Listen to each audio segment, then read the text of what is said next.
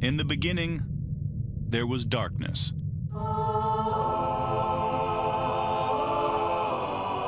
Then, there was Paul Brown.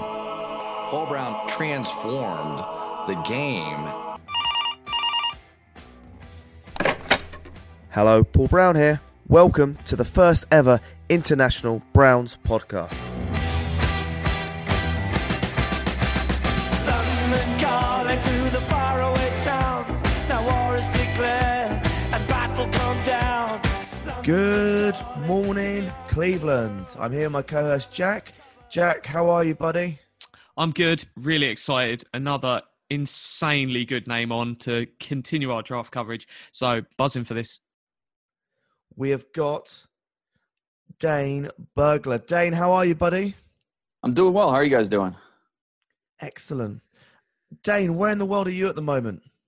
I am in Frisco, Texas, where I am. My wife and I and my two kids is where we live. But I think a lot of Browns fans know I'm a native Northeast Ohio guy. Grew up just about 45 minutes outside of Cleveland and Warren, Ohio. So have a lot of Cleveland ties. The Browns are kind of what I grew up on and still have a lot of ties in Cleveland today. Awesome. And do you get up to Cleveland a lot? Oh yeah, definitely. At least twice a year. Both my wife and I, both our families are in Cleveland, and I think there's a good chance we'll be back in Cleveland at some point here the next few years. Now that we have kids and spend time with their grandparents, things like that. And so definitely enjoy. I've been in Texas for about 10 years now, and really enjoy it down here. It's been great, but nothing beats family, and so definitely eager to get back to Northeast Ohio at some point. Excellent. Well, it's going to be a lot more tougher to get tickets for the Browns going forward.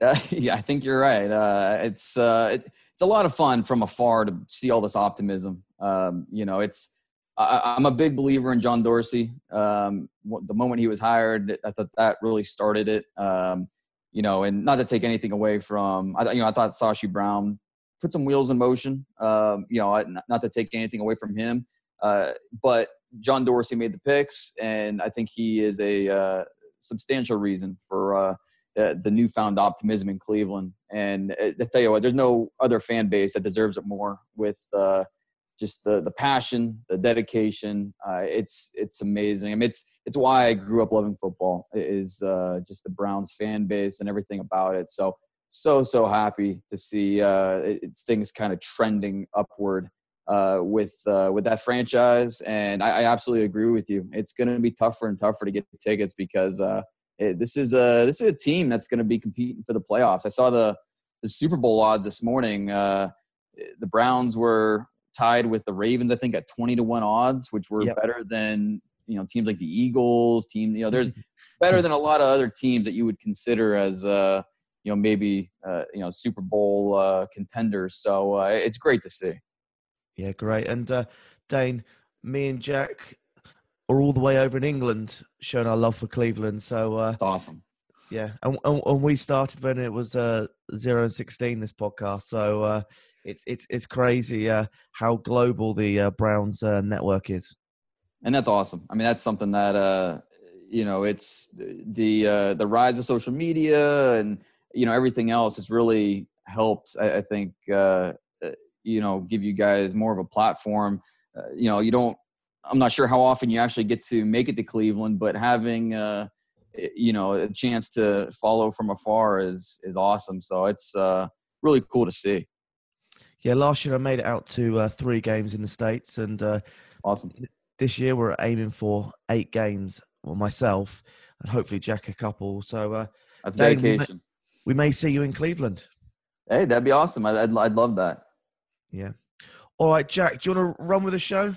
Yeah, I'll take over. So today we're focusing on the linebacker room. So 3-4 defense. If we start just first round, what are those names if we're potentially taking a linebacker at pick 17? I think the first name is obviously Devin White from LSU.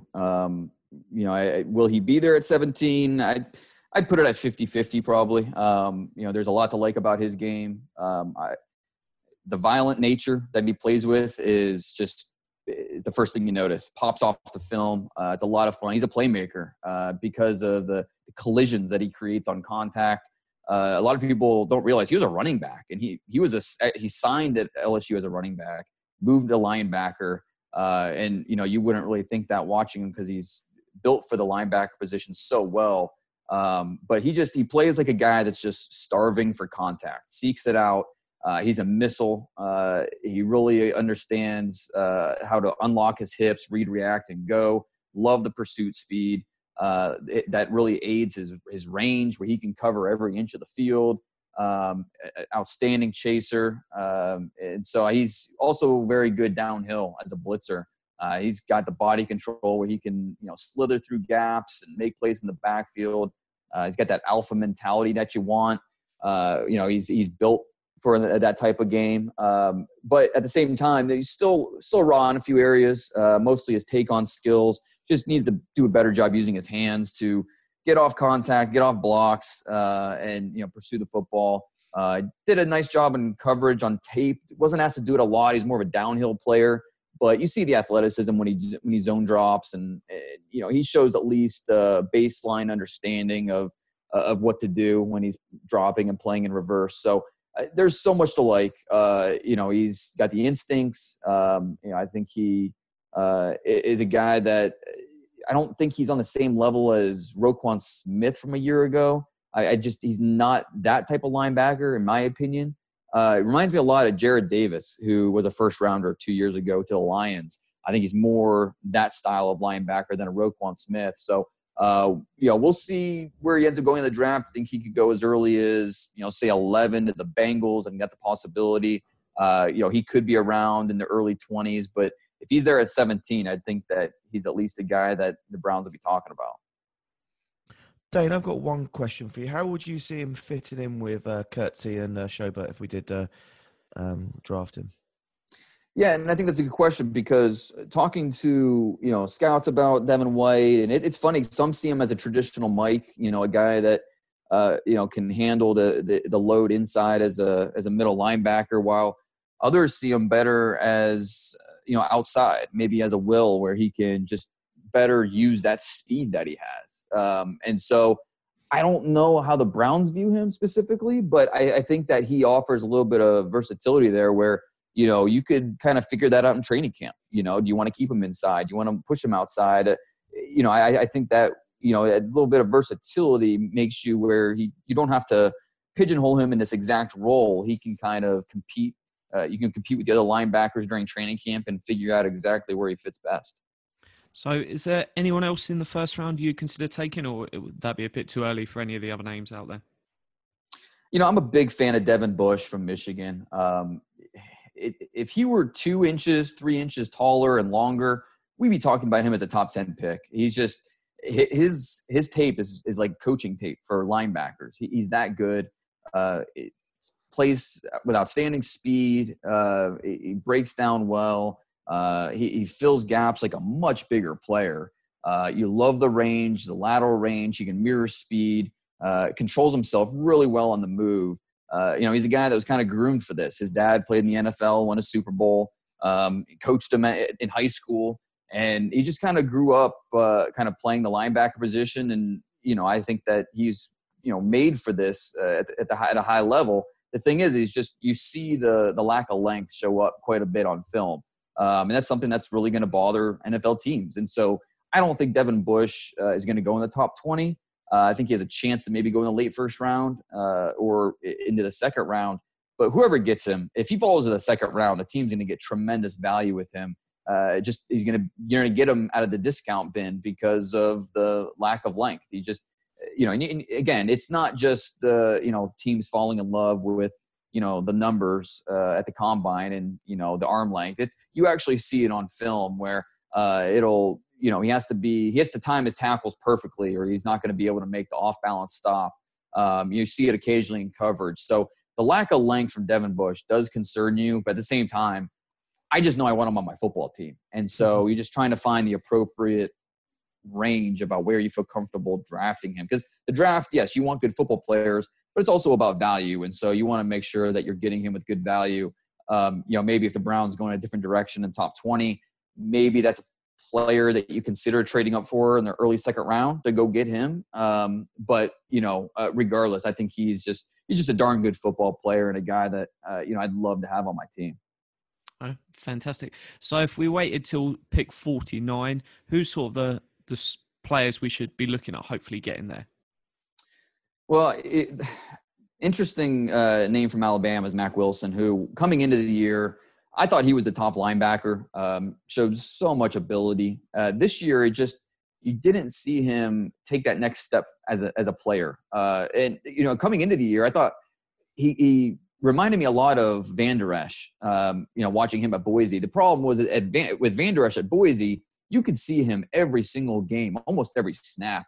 He was an ascending player. The more he saw, the more football he played, he got better and better and better. With Wilson, you just didn't see that this year. It was really disappointing. He was more of a stagnant player on tape where, he's still making the same mistakes, still missing the same tackles.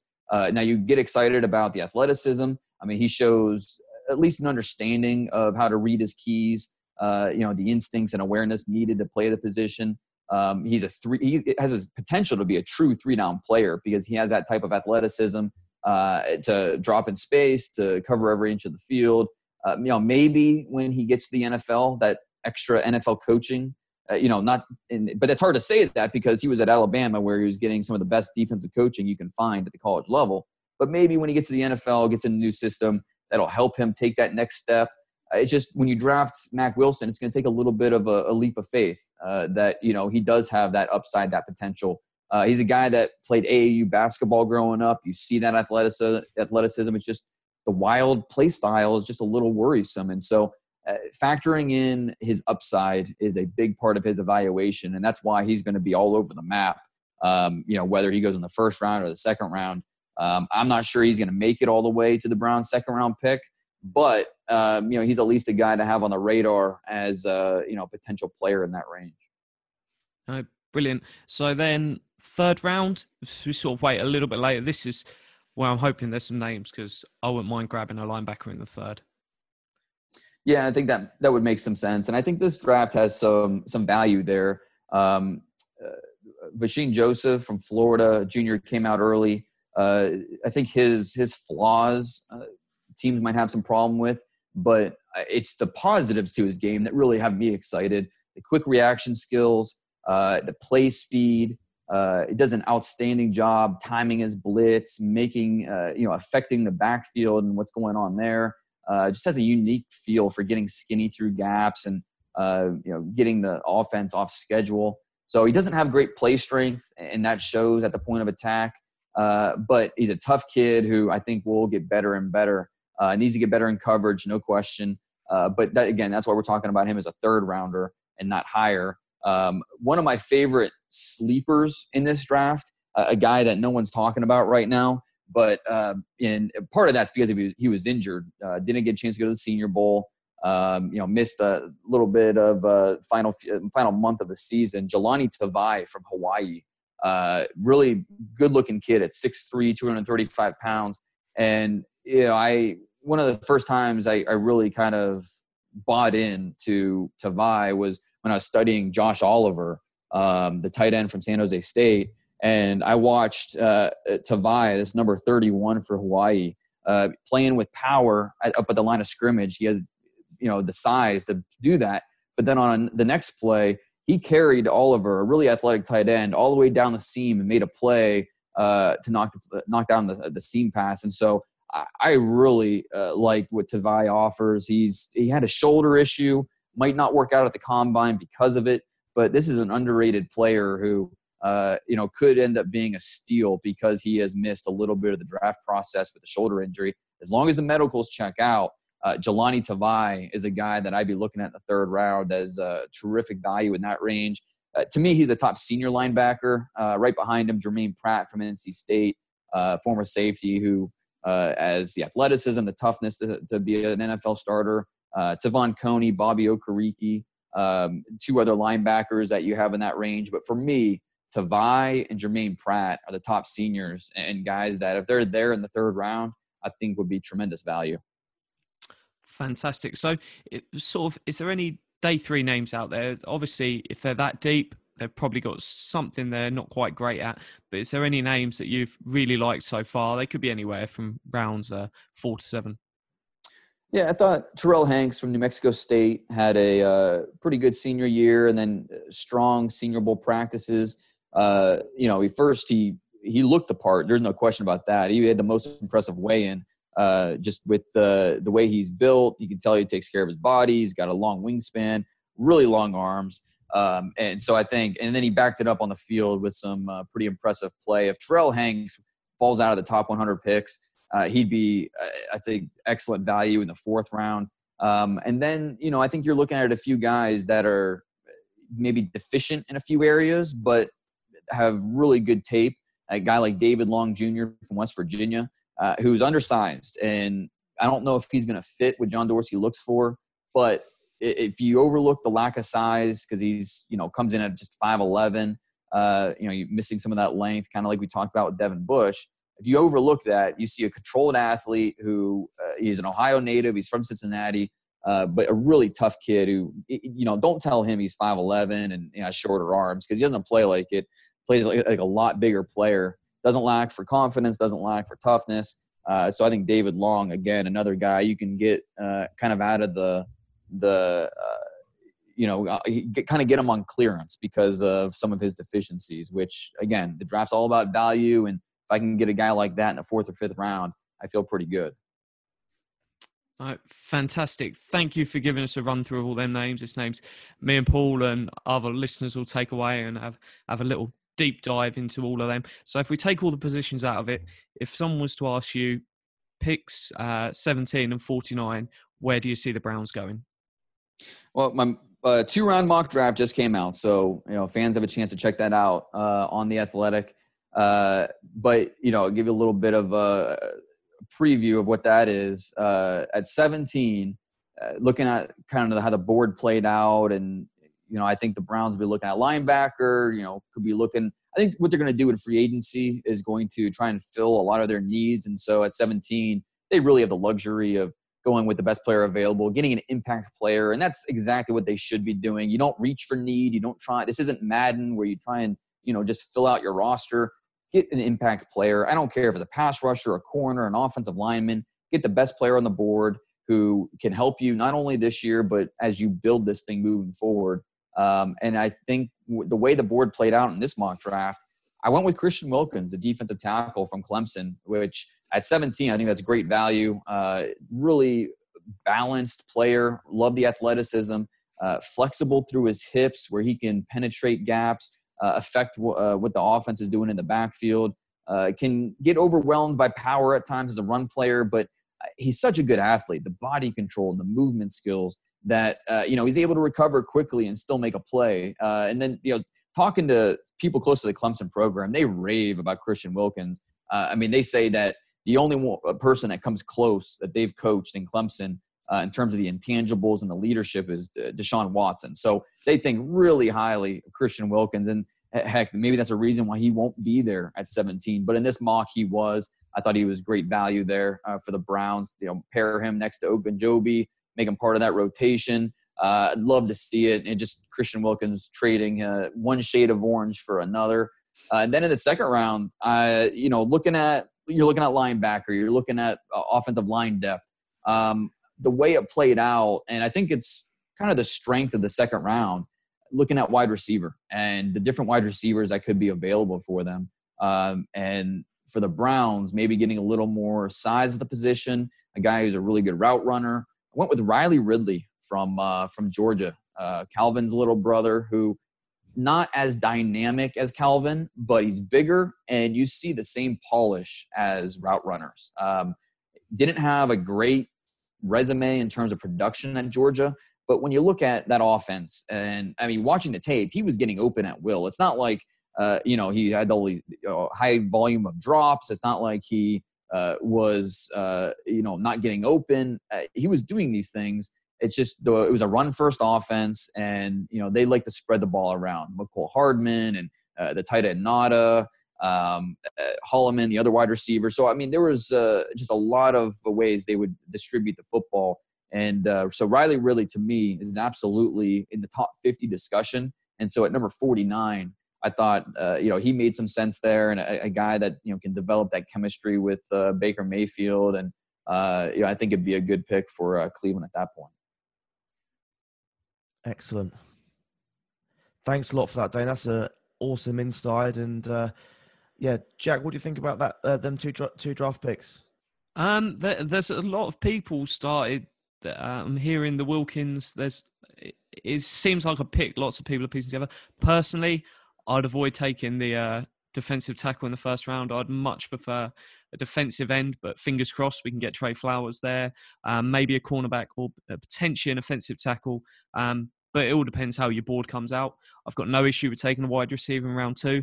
I think especially if we move on from Jarvis Landry in a year's time, having a room that has Ridley, Callaway, Perryman, Higgins means you've got 4 fantastic weapons that will hopefully all be able to step up within a year's time, and it will be a seamless transition. Dane, I had one question for you. Mm-hmm. As we're talking in the linebacker room now, a bit of a hybrid player from last year was Grenade Avery, and I just wanted to know, did you expect him to be playing as well as he did in this rookie year? Avery was a good learning experience for me as an evaluator, because I graded him exactly where he was drafted, because I had questions about him being an every down linebacker. I thought there's some deficiencies there where I didn't see an every down linebacker. I thought he was kind of specialized in what he did.